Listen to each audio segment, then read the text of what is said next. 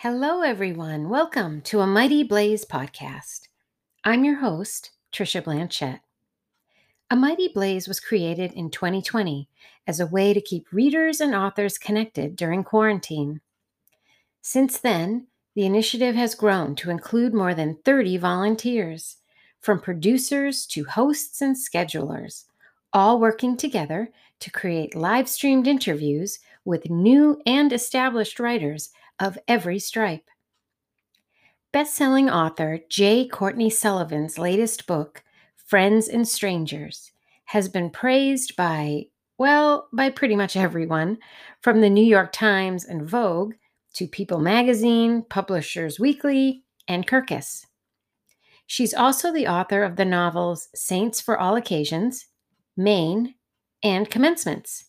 And her book, The Engagements, is soon to be made into a film by Reese Witherspoon's production company. Courtney talks with a Mighty Blaze host, Jenna Paone, about navigating working motherhood, writing from different points of view, and the complex relationships that exist between parents and caregivers. So settle in and enjoy the conversation as I pass the Blaze torch to Jenna and her multi-talented guest, Courtney Sullivan. Hello, everyone. I'm Jenna Paone with a Mighty Blaze, and today I'm so thrilled on our Frontliner Fridays. We have the incredible New York Times bestselling Courtney Sullivan. Welcome, Courtney. How are you doing today? I'm so happy to be here with you. Thank you for having me. Oh my gosh, we're so happy to have you. Thank you so much for doing this. We are so thrilled to celebrate your newest release, Friends and Strangers. It is awesome. It's such a good book. Thank you. You know, one of many. Every time I read one of your books, I'm always absolutely delighted. I look forward to it. I get so excited when there's a new Courtney Sullivan book out, and this one is no exception. So congratulations. Thank you so much. You're so welcome. We're going to kick things off by me doing my spiel on basically sitting here and praising you for 20 minutes. And then we'll Great. questions. So feel free to sit back, relax, and enjoy listening about yourself. To Wonderful. all who are joining us, thank you for joining us. Please enter some questions for Courtney in the comments if you'd like, and we'll try to get to some of them towards the latter part of the interview. And she's just a delight. We've already been chatting behind the scenes, and this is going to be a fun time. So strap yourself in. Introducing Courtney Sullivan, who is the New York Times bestselling author of the novels Commencement, MAINE, The Engagements, Saints for All Occasions, and her most recent release, which we're celebrating today, Friends and Strangers. MAINE was named a Best Book of the Year by Time Magazine and a Washington Post Notable Book of 2011. The Engagements was one of People Magazine's top 10 books of 2013 and an Irish Times Best Book of the Year. It is soon to be a major motion picture produced by Reese Witherspoon and distributed by Fox 2000, and it will be translated into 17 languages. Saints for All Occasions. Did we lose Courtney? Nope, there you are. You were like, my ears are burning. I have to. Saints for All Occasions was named one of the 10 best books of the year by the Washington Post, a New York Times Critics Pick for 2017, and a New England Book Award nominee. Courtney's writing has also appeared in the New York Times, Book Review, the Chicago Tribune, New York Magazine, Elle, Glamour, Allure, Real Simple, and the Oprah Magazine, among many others. She is the co-editor, along with Courtney Martin, of the essay anthology Click, When We Knew We Were Feminists.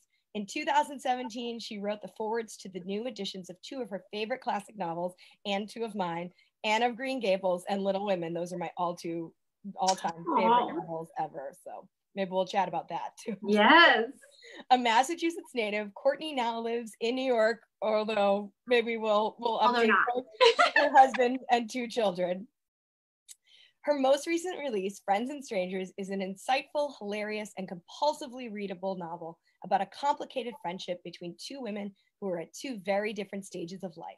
Elizabeth, an accomplished journalist and new mother, struggling to adjust to life in a small upstate New York town, and Sam, a senior at the local women's college, caught in a tug of war between ambition and a romantic entanglement that threatens her future plans.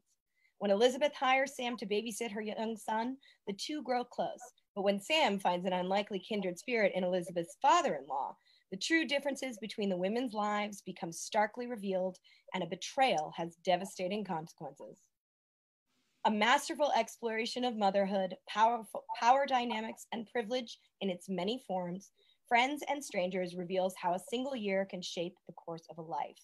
And it has received rave reviews from pretty much every critiquing outlet in the world, including the New York Times, Washington Post, Vogue, People Magazine, Good Morning America, Kirkus, She Reads, and more. And it's Jenna B. Hager's Read with Jenna pick for July, and it's still July, so still join in and read along with Jenna.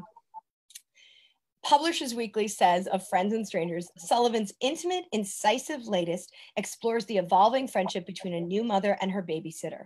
Readers will be captivated by Sullivan's authentic portrait of modern motherhood. Thank you so much for being here with us, Courtney. Thank you. Thank you for having me. That was an amazing introduction. Thank you so much. I always feel so bad because they take a little while, but you are such an accomplished woman. I want everybody to know, and I'm sure everyone joining us today is well versed. But without further ado, let's talk about Friends and Strangers. I'm so thrilled. At its heart, Friends and Strangers explores this very unique and complex type of female relationship, which is the relationship between a mother and her child's caregiver, which is one of the most, complicated things out there. And you yourself are a mother of two, and you've also, you have a history with babysitting, from what I understand. And so you've been on both sides of this relationship. How did those experiences, both as a mother and a babysitter, inspire you in terms of writing this book and exploring this relationship on the page? Well, just as you said, I've been on both sides of this relationship now. And so when I started writing the book, my son he just turned 3 in June 22nd. So I was pregnant with him when I started writing the book. And my daughter is 16 months younger than my son. So I had 2 kids in the time it took me to write this book. And, that whole sort of, I've told people that most of my books require so much research into lives that are really different from my own. And this book, there wasn't as much of that, but I think it was because I was actually living a life that felt really different from my own as I had my first child and then had my second child very quickly thereafter. And so I felt like I was sort of learning things in my own life all the time. And there was so much to sort of mine. But so here's the thing with the origin of this book.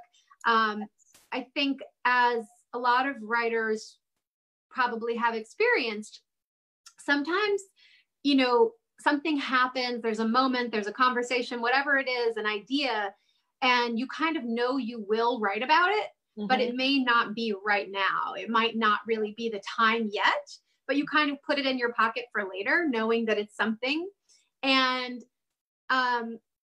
so about, I guess 8 or 9 years ago, I was at Smith College, where I went to college, to give a reading from my book, MAINE, I think. And after the reading, I came out, I was walking to my car, standing at the crosswalk, and I'm just kind of, thinking, it's like it had been 10 years since I graduated, and I'm back and I'm, speaking on campus. And so I'm having one of those moments where like different versions of yourself are kind of overlapping. Yep. Past. And yes. And I'm standing at the crosswalk and this huge SUV pulls up.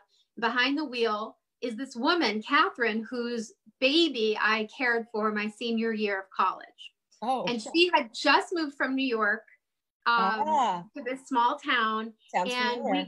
We really kind of struck up a friendship. And she very much encouraged me to sort of travel down the path that I ended up traveling down. Very much encouraged me to go to New York, to pursue writing and all of this. So I see her, and it's been 10 years. I'm like, oh my God. And I'm waving, hello, oh my gosh, it's me. And she had no idea who I was. And so I, that night, was telling a friend this story and she said, and she's a writer too. And she said, you know, that should be your next novel, right? That's like the beginning scene of your next novel. And I thought, yeah, I like that, but I couldn't exactly figure out how I would sustain it over the course of a whole book. Like, what would it be? And I knew what the babysitter would have to say, but I wasn't sure, do I want to write a whole novel from this babysitter's point of view? Because I've already written a novel from the point of view of college students and, you know, young 20 somethings. And so, when I was pregnant with my son, all of a sudden it did dawn on me exactly what you said, that soon I'm going to be that mother. You know, when you're a babysitter, it's really the ultimate job for a writer. And I have noticed that a lot of writers were babysitters, because you get to like peer into someone else's world. Yes. You get to see what they are like behind closed doors, and it's endlessly fascinating. And the more time you spend with a family, you know, the more you become sort of just like part of the background, and you experience things, you hear things, you are part of things. And so,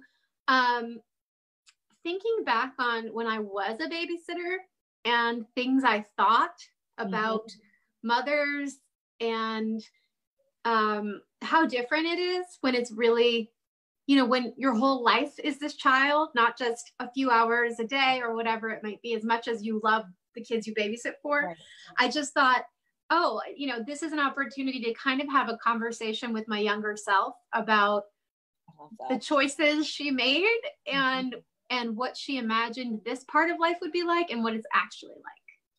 Which is so important, because there's, you know, we've all gone through, like I think about, you know, being 20 and now being in my mid 30s, and, you know, in that family space of it's so different from what you expected. And, you know, maybe you thought you never would have it, or you never, you know, you didn't make any plans for it. So having that featured of this, you know, woman who has been there and lived the life that maybe the younger one wants. And Elizabeth and Sam, like, you know, Sam wants to go off and have these adventures and do certain things. And I'm trying not to give anything away, but yeah. But it is interesting because, you know, you become, as you said, really a part of the furniture. You become part of the family, but you're not a part of the family. And you do see, you have a wonderful op-ed that you wrote in the New York Times where you said, you know, the babysitter always knows. Everybody says you don't know what goes on in a marriage, but a babysitter always knows. You see it. Was it weird to write? Did you find that you had an easier time writing, because you always write in multiple points of view, and you do such a great job of exploring different sides of different perspectives on, you know, these complicated, thorny issues. Did you have trouble slipping into one woman's voice over the other? Was Elizabeth easier for you, or Sam? Which one? I'm curious if you struggled with one or found one easier. Well, when I was pregnant, I knew that I wasn't really sure what Elizabeth would really truly think about new motherhood yet. Or I guess I should say I didn't know what I would think about new motherhood yet. Right. And I wanted to have a really authentic, you know, version of that. And I think it kind of started when I was trying to get pregnant, which was a tricky process for me. And it was the first time that I, since I was probably in my first year of college, that I went back and started like writing down what was actually happening day to day, and almost journaling. I wouldn't have thought of it as journaling, but just writing down like these crazy things that would happen, and that, like, you know, fertility doctors would say, and just crazy things that I had never thought about or encountered before. And also that so many of my friends were going through these things, and realizing at this age that this relationship that women have with their own bodies, that is like, there's so much in our culture about kind of keeping things at a distance, you know, but women are like I always think about, this is probably kind of a gross thing to say, but I always think about like the commercials for tampons where they're like, here's this blue liquid, and you're like, what is that blue liquid? When you're a kid, right? You're like, what is that? That's interesting. But, you know, but when, like, it's so graphic. It's so, women are so courageous, like what we go through, and not messy.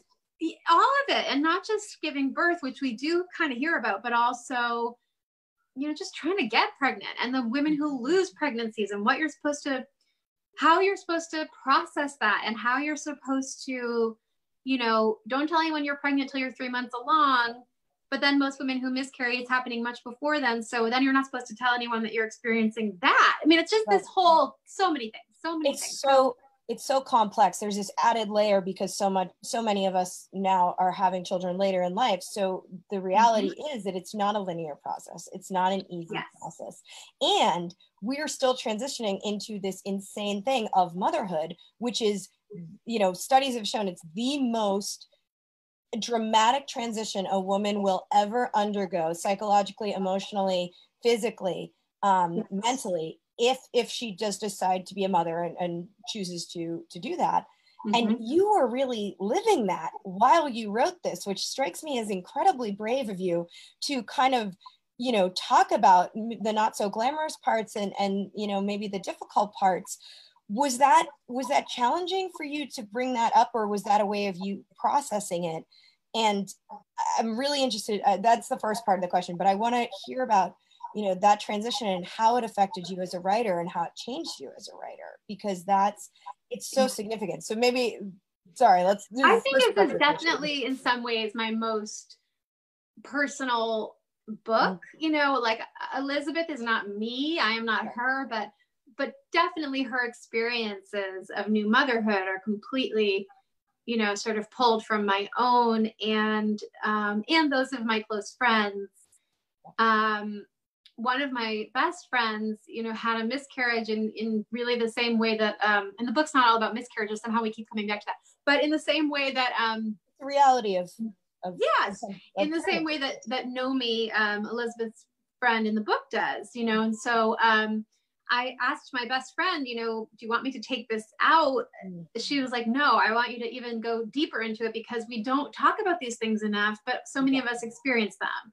And, you know, part of it too, I think, is like women, a certain kind of woman, you know, is like, I'm going to get myself to this place. I'm going to get this great education. I'm going to get this great job. I'm going to live in this city that I want to live in. But like, at the end of the day, this is the one thing that's like, you have no control over it. Like you decide you want to get pregnant or maybe you don't even decide you want to get pregnant, but you do. Or, you know, many of my friends, like when they decided they wanted to have a baby, it either happened so fast that they were really upset or it took so long that they were really upset. I don't think I've ever met anyone who was like, I got pregnant at the exact perfect time that I wanted to get pregnant, you know, because it's like so life altering. Of course, it feels like, oh, this can't possibly be the right time for this, you know? Yeah. So I think that, and that's just in the category of women who are actually like wanting to be pregnant. So, you know, I think that has been surprising for me and many of the women I know that like, and it's very hard when all of a sudden you have, you know, friends in your life where that is becoming such a huge part of their world. And the whole thing of like wanting to be happy for people, but, you know, it being difficult, all of that. So, you know, I'm very interested in the private lives of women, but also the way that women kind of lift each other up and support each other. And this is, you know, one of many, I feel like, ways that I've sort of looked at that throughout all my different books. Can we talk about that a little bit more? Because that's one thing that you do so well throughout all of your books. You know, female relationships are really central in your books. Mm-hmm. There are romances, there are family relationships, there are friendships, and really it's the relationships that women have with each other.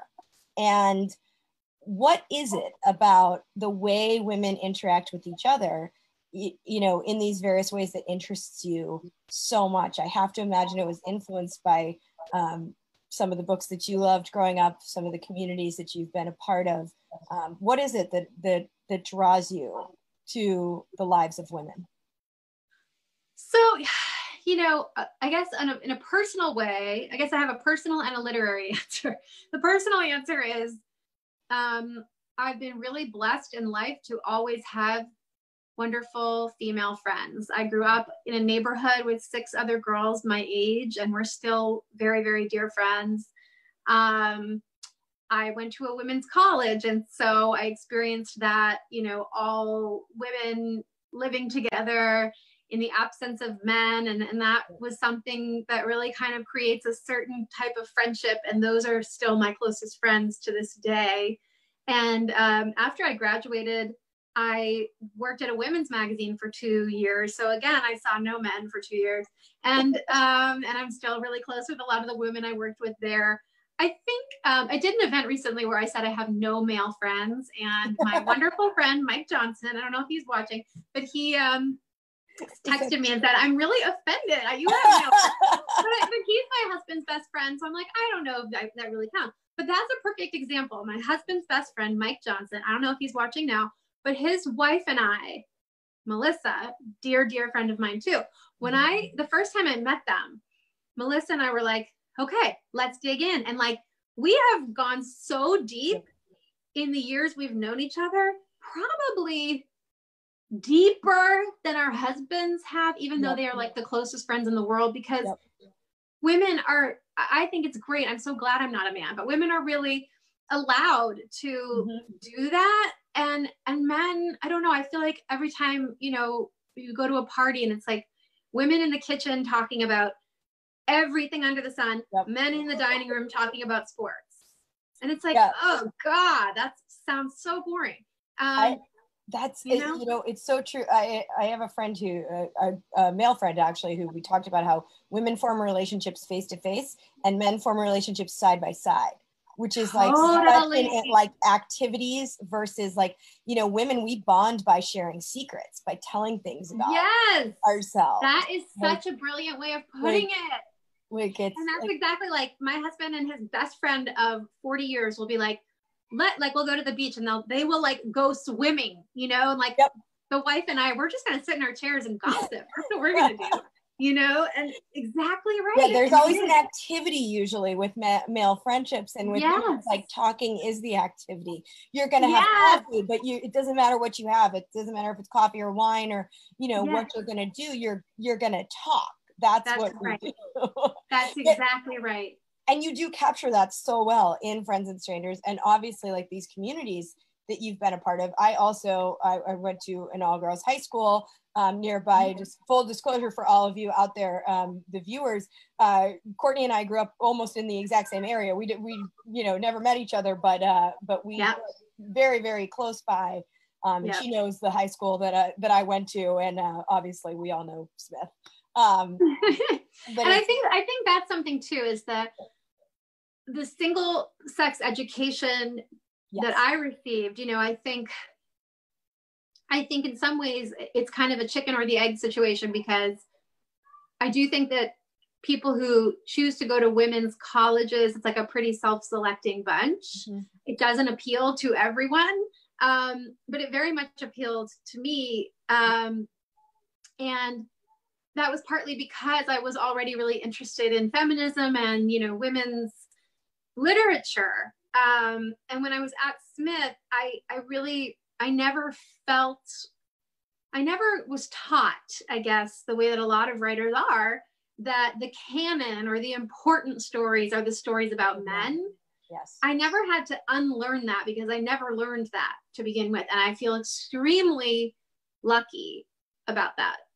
That's so interesting what you said, because I always say the same thing, that, you know, growing up, there was no question of I was going to be the class president or on the student council, and I wasn't going to run against a guy. It was going to be another woman. Like, we were the captains of the teams. We were the president, you know, the stars of the plays, which like, and it really is a different environment. It teaches you to expect leadership and expect, you know, power in a way, which is really an interesting thing. And yet you don't shy away either from exploring sort of the darker side of these communities. I mean, there are a lot of groups that you touch on in this book. There is the all-female college that Sam attends, but there's also, you know, the Brooklyn mommy group online, and there's the book club, and there's, you know, these these communities where maybe the best side of women doesn't come out either, which is part of that. And like, and I guess, you know, your experience, and I think my experience have been pretty similar in all female dominated spaces, has been a really positive thing. But what are some of the pitfalls that might come up? That kind of interest you? I think, you know, women, I guess the flip side of the bonding over secrets and all of that is that women are very often, you know, talking about each other. That's just what we're doing. We're always talking about each other. And that's not always the best thing to do, I suppose. There's, you know, kind of these groups. I mean, I was really fascinated by the idea that like women are really congregating in these online spaces, particularly on Facebook, because there's a whole thing with like message boards and being anonymous and all of that. That's really different. But like, if you're in a Facebook moms group for moms in your town or your neighborhood, or moms who went to your college or whatever, which I am, you know, you feel in some ways like you're in this really private space. And women, it just has amazed me what women say in those spaces about their frustrations with parenthood, with their marriages, whatever. It feels like a very safe private space, but it's actually like the most public. You might as well just write that on a billboard, you know? So there's something really interesting about that tension. But I also think there's something, you know, moms can be ridiculous. And I love writing the funny, ridiculous parts of that. But also I think those groups are amazing because women are like just so generous with their time. I mean, no one else but the mothers of young children care about these issues, but we all do care so intensely. And anyone can go on at any time and say, what's the best bottle for a colicky baby? And 25 women immediately give you an answer. It's like, it's so generous. They're really busy and they decided to do that, you know? So just this way that we help each other, I actually think is really amazing. Yeah. And really beautiful in the midst of all the ridiculousness.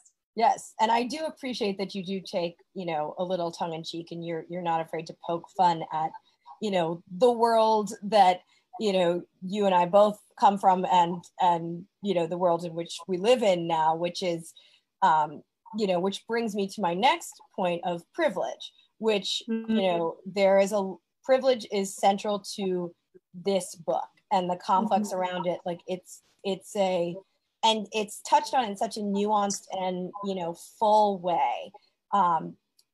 Both Elizabeth and Sam are privileged in their own way. And they're both also, you know, feel like they're falling behind, and they're not privileged in many ways. And there's a privilege difference and a power dynamic between them, not just as employer and older woman and, you know, successful money and, you know, Sam starting out, but there's, you know, it extends out socially, and they both have good intentions and they both have their blind spots, and they both, you know, kind of mess up sometimes when, or maybe don't realize something that is inappropriate. And we're all in the midst of this massive social reckoning, which is rightfully very important. And we all should be asking ourselves, you know, what level of, we should all be, you know, coming to terms with our level of privilege and all of the issues that go with that. So it's a hot button issue. How did you approach tackling it in this book? What did it scare you at all? Was it a little intimidating to take on, or did you, you know, have some things that you knew you wanted to talk about and that this was the right space in which to talk about them, or did it unfold kind of naturally?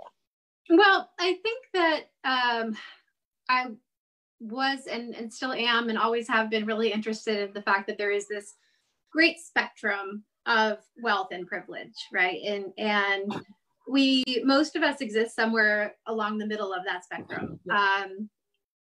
So, you know, and Elizabeth does say in the book, and I think it's true, that no one ever thinks they have enough money. This is a problem with people who have a lot of money, because this sort of, you know, many hoops people jump through to keep their money, are often to the detriment of the larger society. But you know, Elizabeth is coming from a world. I mean, I have a friend who told me she had been a nanny for some very wealthy families, as I was too when I was younger. And she told me that, like, she nannied for this family and they had a brownstone in Brooklyn, and they said something, essentially said, oh, you should see our friend's house. They have an elevator. And that was their way of saying, like, we're not that rich. We don't have an elevator in our brownstone, you know, whatever. We have to take the stairs. Like, we're roughing it. And, you know, that's something they said to their own babysitter. And it's like, just a certain cluelessness, right? But somehow I think in our culture, on the one hand, we revere wealth and we revere, you know, the idea of success and being and having everything. But we also always want to talk about being self-made and having invented our own luck and success. I think about it, you know, when you watch like a presidential debate and every single one of them is like, well, my great, great, great grandfather, you know, was an immigrant and worked in a shoe factory. And you're like, okay, but like your grandfather had 12 houses on Nantucket, you know, whatever.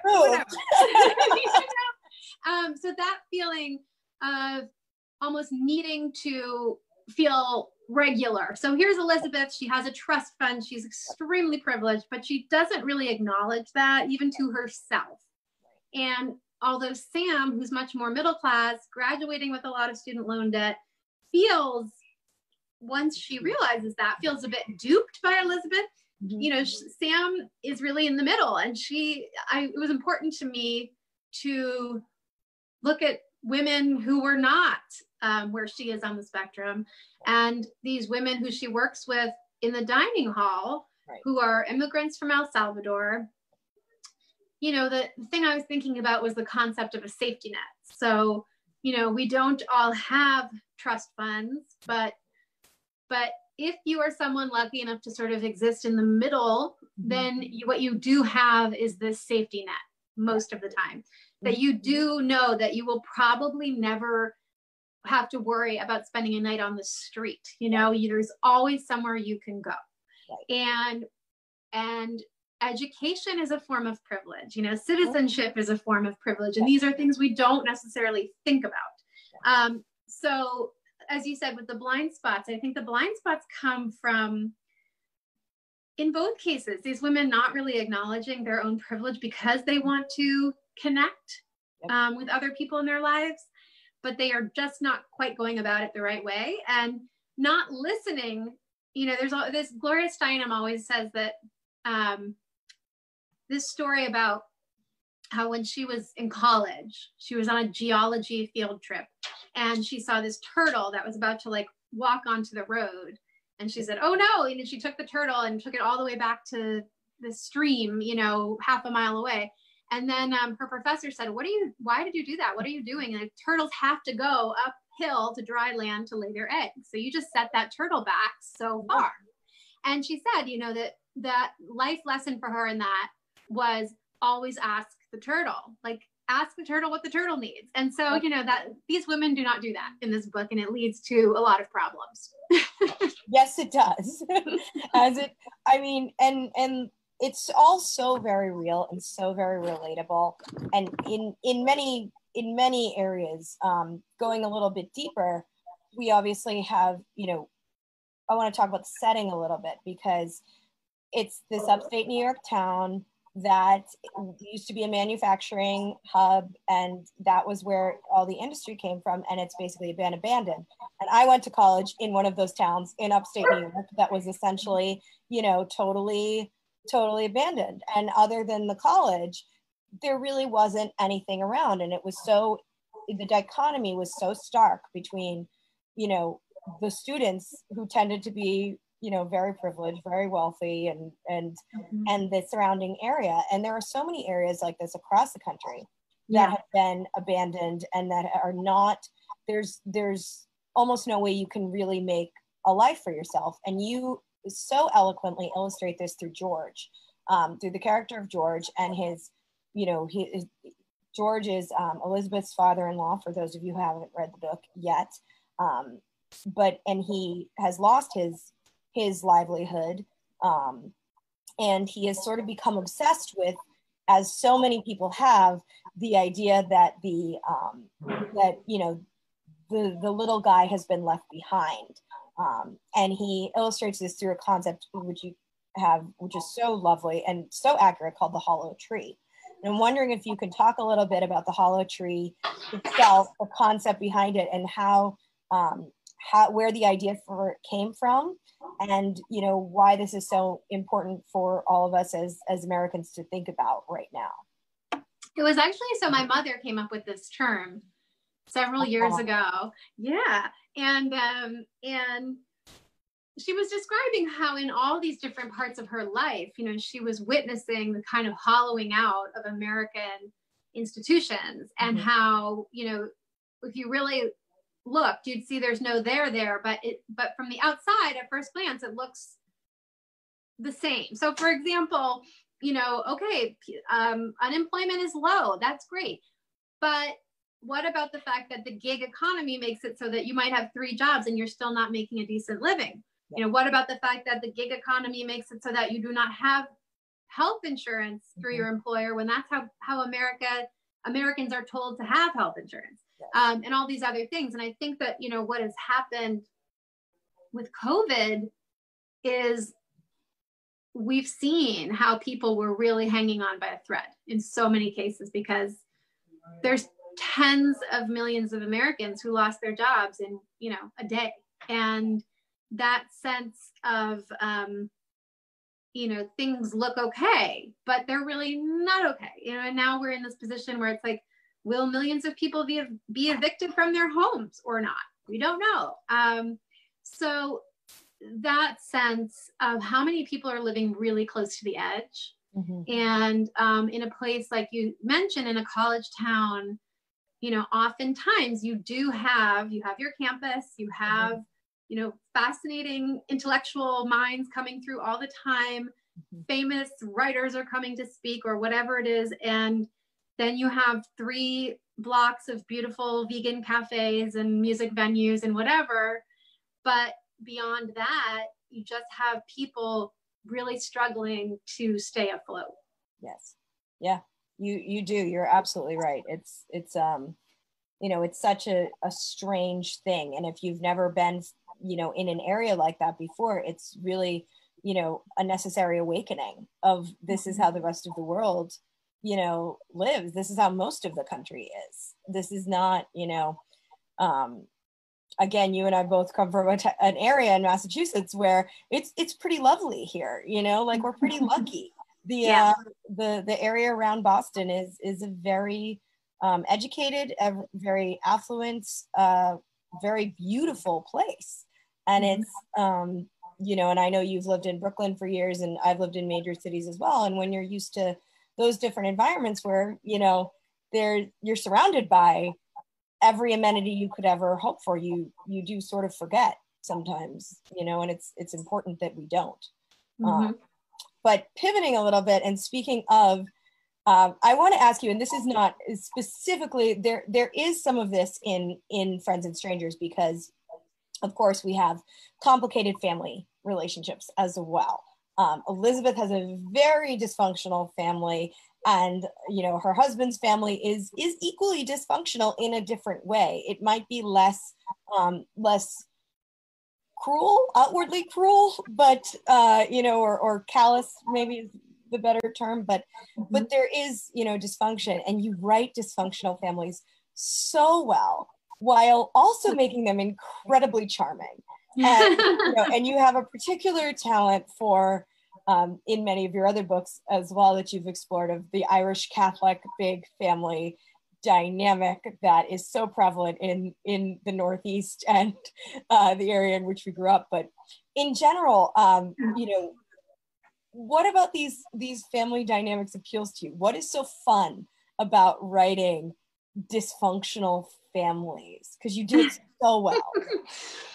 It's funny because I realized at a certain point, because I am often associated with dysfunctional families, that it's like you'd never hear about a novel about a functional family, you know, because it would be such a boring novel. But the sort of one of the things that fascinates me the most about fiction is the fact that you are inside the heads of your characters. And, you know, as human beings, we can find out a lot, but we can never, ever find out what's in someone else's head and heart, even the people closest to us. And as a fiction writer, you can kind of go there, or you can at least imagine your way there. And so I think a family is just like the ultimate in a group dynamic, where everyone experiences, you know, one thing, the same moment in totally different ways, or everyone remembers something in a totally different way, or everyone's opinion of one person or one experience is so different. And I love just like getting into that and seeing how so much of the experience we have as individuals comes just down to how we see the world, as opposed to what has actually just happened, you know? So I think that is just like a very delicious, you know, thing to dig into as a writer, for sure. It's so fun. It's so fun.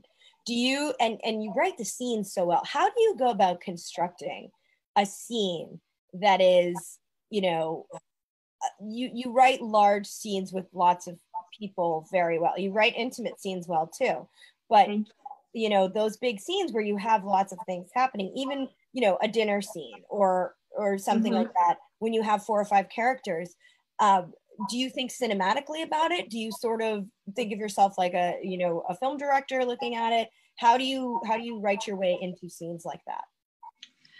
Well, I love writing dialogue. You know, writing dialogue is probably my favorite thing. You know, I had a writing student last year who said to me, I don't know if I'm really meant to write fiction, because I find it really boring, the part where you have to say, okay, and she walked over to the sink and she poured a glass of water and da-da-da.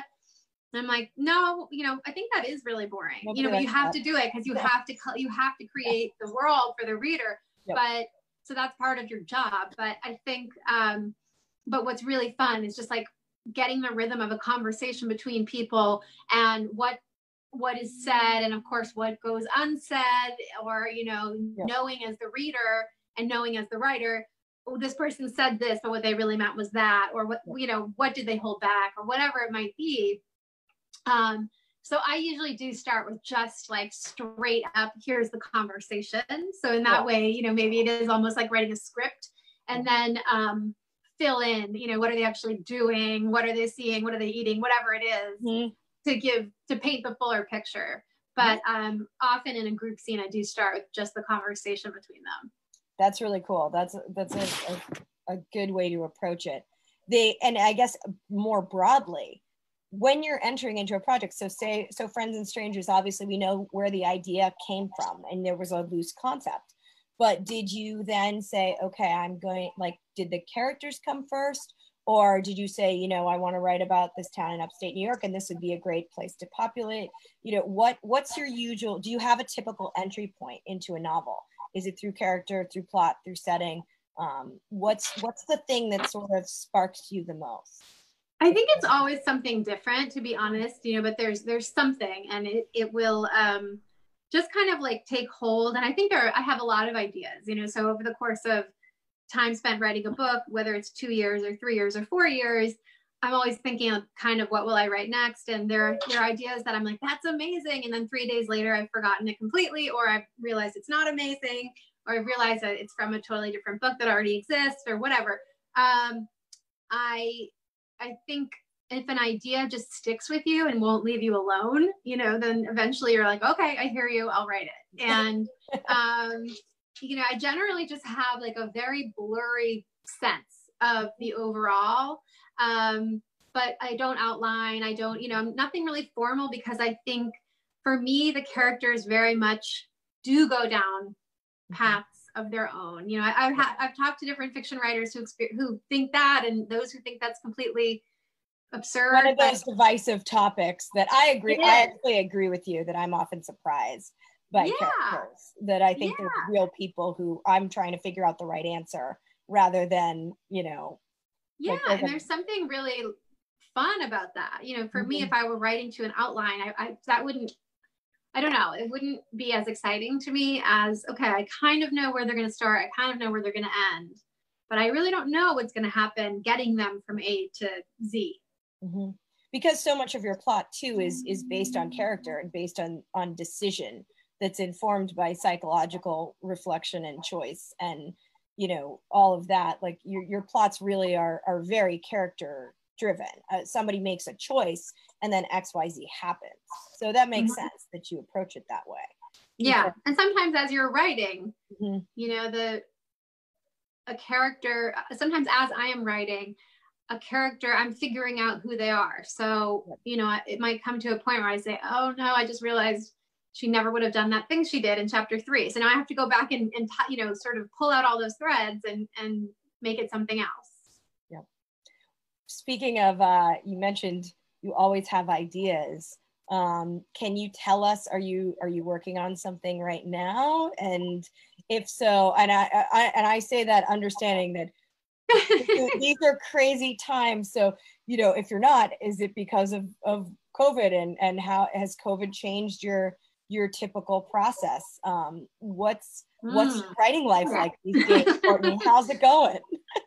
Well, I've had no childcare since mid-March, really. So, so it's not really going that well, but of course. I know. Oh no, did we lose you?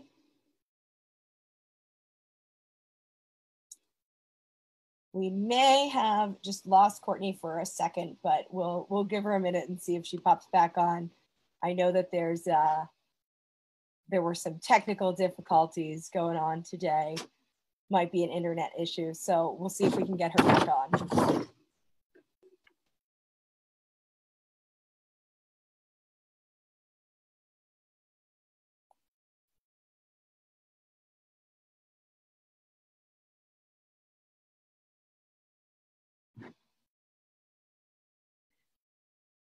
Here she is. She's coming back on.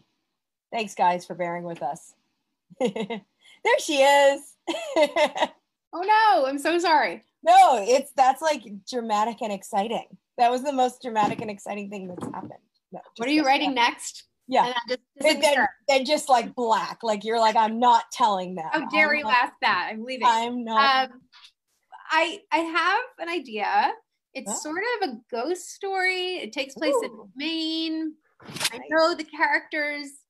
I've been thinking about them for many, many years. And someday I will have childcare and I will write it. Someday. We need calling all Sams out there. We need a good we need some. I mean, I think a lot of women are feeling that right now, and a lot of men too, a lot of families. Obviously everybody's going through this together. These are insane times, and this is not normal. So, you know, congratulations on making it through the days, because that's like, I feel like if I make it through the day, that's an accomplishment right now. And I think we all need to pat ourselves on the back a little bit more and give ourselves, you know, a bit of grace. Especially in the beginning with COVID. I really thought of it. It reminded me of the experience of having a newborn, because when you have a newborn, you know, people tell you it's really successful if you can do one thing a day. Yes. And the thing can be taking a shower or making yourself a sandwich. You know, it's just that you're in a huge moment of transition and it's brand new to you. And, you know, that's going to take up every bit of your sanity and your, you know, so it felt like that to me in the beginning. Now we're sort of like, I don't know what stage we're at, if we're in the middle, I don't know where we are, but now I guess it's more normal. Yeah, we're in the this is still terrible, but we're living with it day to day. But you're right, it's a very traumatic shift. And you had a big life shift at the beginning of this whole process because of this whole situation. And you've said that your books are often self-fulfilling prophecies. How has your life changed in a way that is a little bit similar to Friends? It's crazy, especially because we're now in Massachusetts, but we were for 4 months from March until just recently. We were in Albany, the suburbs of Albany, New York. And that's basically where Elizabeth lives in the book. You know, she says, we're upstate, but it's not cool upstate. It's north of cool upstate. And that's basically where we were. So it was so weird because it was like, I've never been in that part of the world. I've never thought about it really. And all of a sudden, oh, here we are, you know. So that feeling, it's very true that my books do tend to have some self-fulfilling prophecy. I have seriously pitched my agent on letting me write a book about people who win the Powerball, but she has said no. I just thought, well, maybe that will, I don't know. Who knows? I feel like I would be like, I am going to write a book about an author who becomes a bazillionaire. And exactly. Come on, Courtney, write yourself that future. Right? Exactly. Aim higher than just like random, you know, move to upstate New York. Yeah. Although it's ironic that you're struggling with childcare right now, given this book. Like that's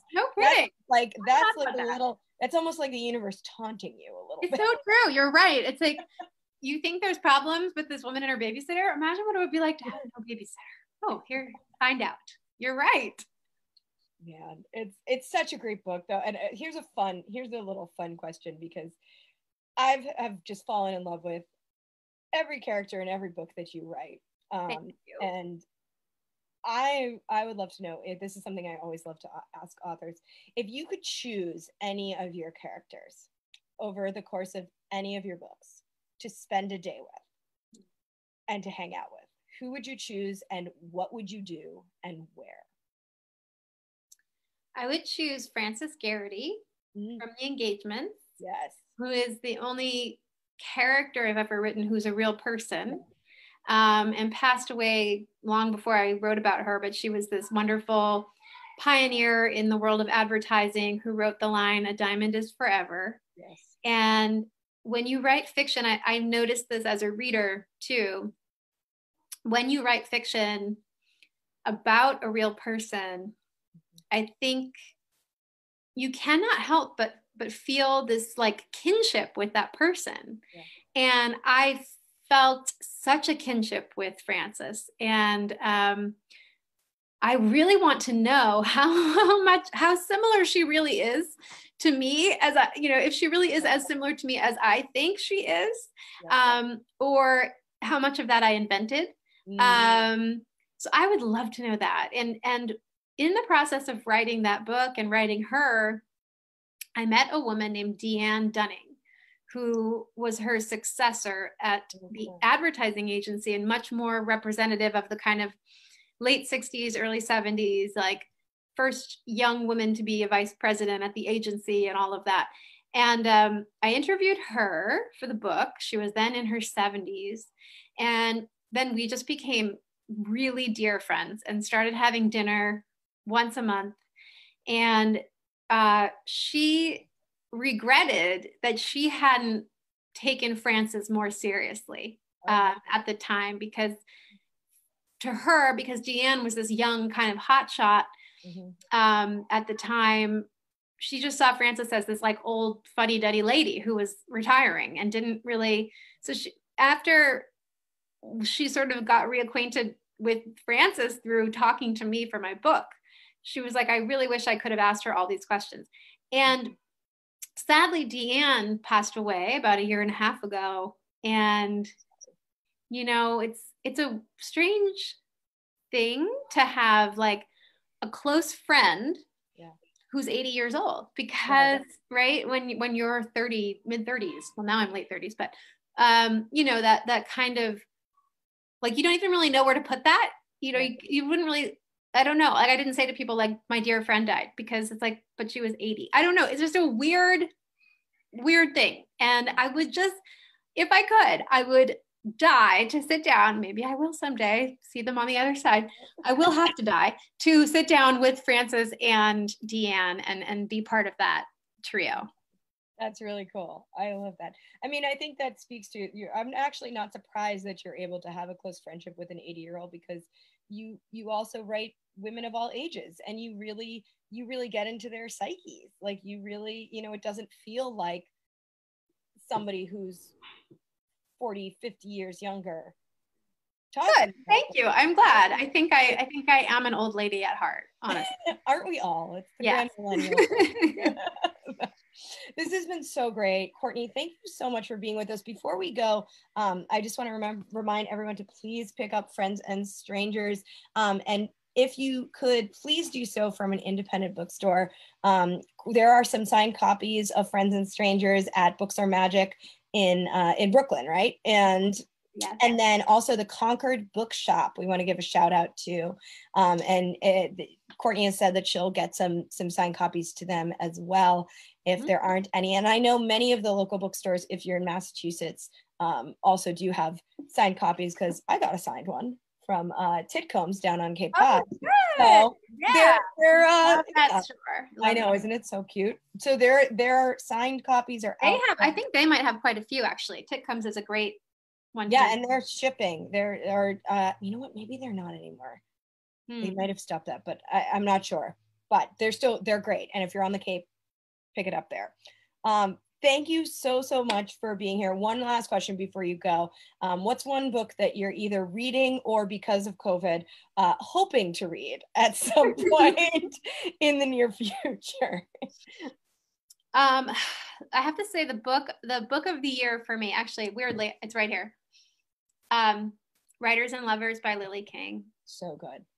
It's so good. So good. Phenomenal. Love it so much. Everyone, if you have not read it, you need to go read it immediately. Just drop everything, go read it. Ignore your children, lock yourself in the bathroom. I loved the locking herself in the bathroom scenes with Elizabeth. I'm like, I've locked myself in the bathroom so many times over the last 3 years. It's incredible. And the weird thing is, you will see this. It's like a lot of times, like, you want to escape your children so much, and then you lock yourself in the bathroom, and then you just start looking at pictures of your children. Yep. Or you put them to bed, and then you start looking at their pictures, and you're like, what is wrong with me? Like, it's an amazing. It's biological. It's so that we, you know, like, thank God for biology, that it kicks in and helps you not kill your children. Because that's true. Courtney, thank you so much. This has been so much fun. Everyone, one more time, congratulations on Friends and Strangers. Everyone pick it up. Thank you for being here on AMB's Frontliner Friday. We have been thrilled to have you. I've loved this conversation. I would keep it going forever, but me too. Thank you. Thank you guys so much. And we will see you next Friday. Thank you so much for being here. Thank you for joining us. I'm Trisha Blanchet for a Mighty Blaze podcast. If you enjoyed the show, please consider leaving a review to help other book lovers find us. We'll see you next time for our very exciting Season 2 finale with the one and only George Saunders. Until then, keep your blaze burning and your pages turning.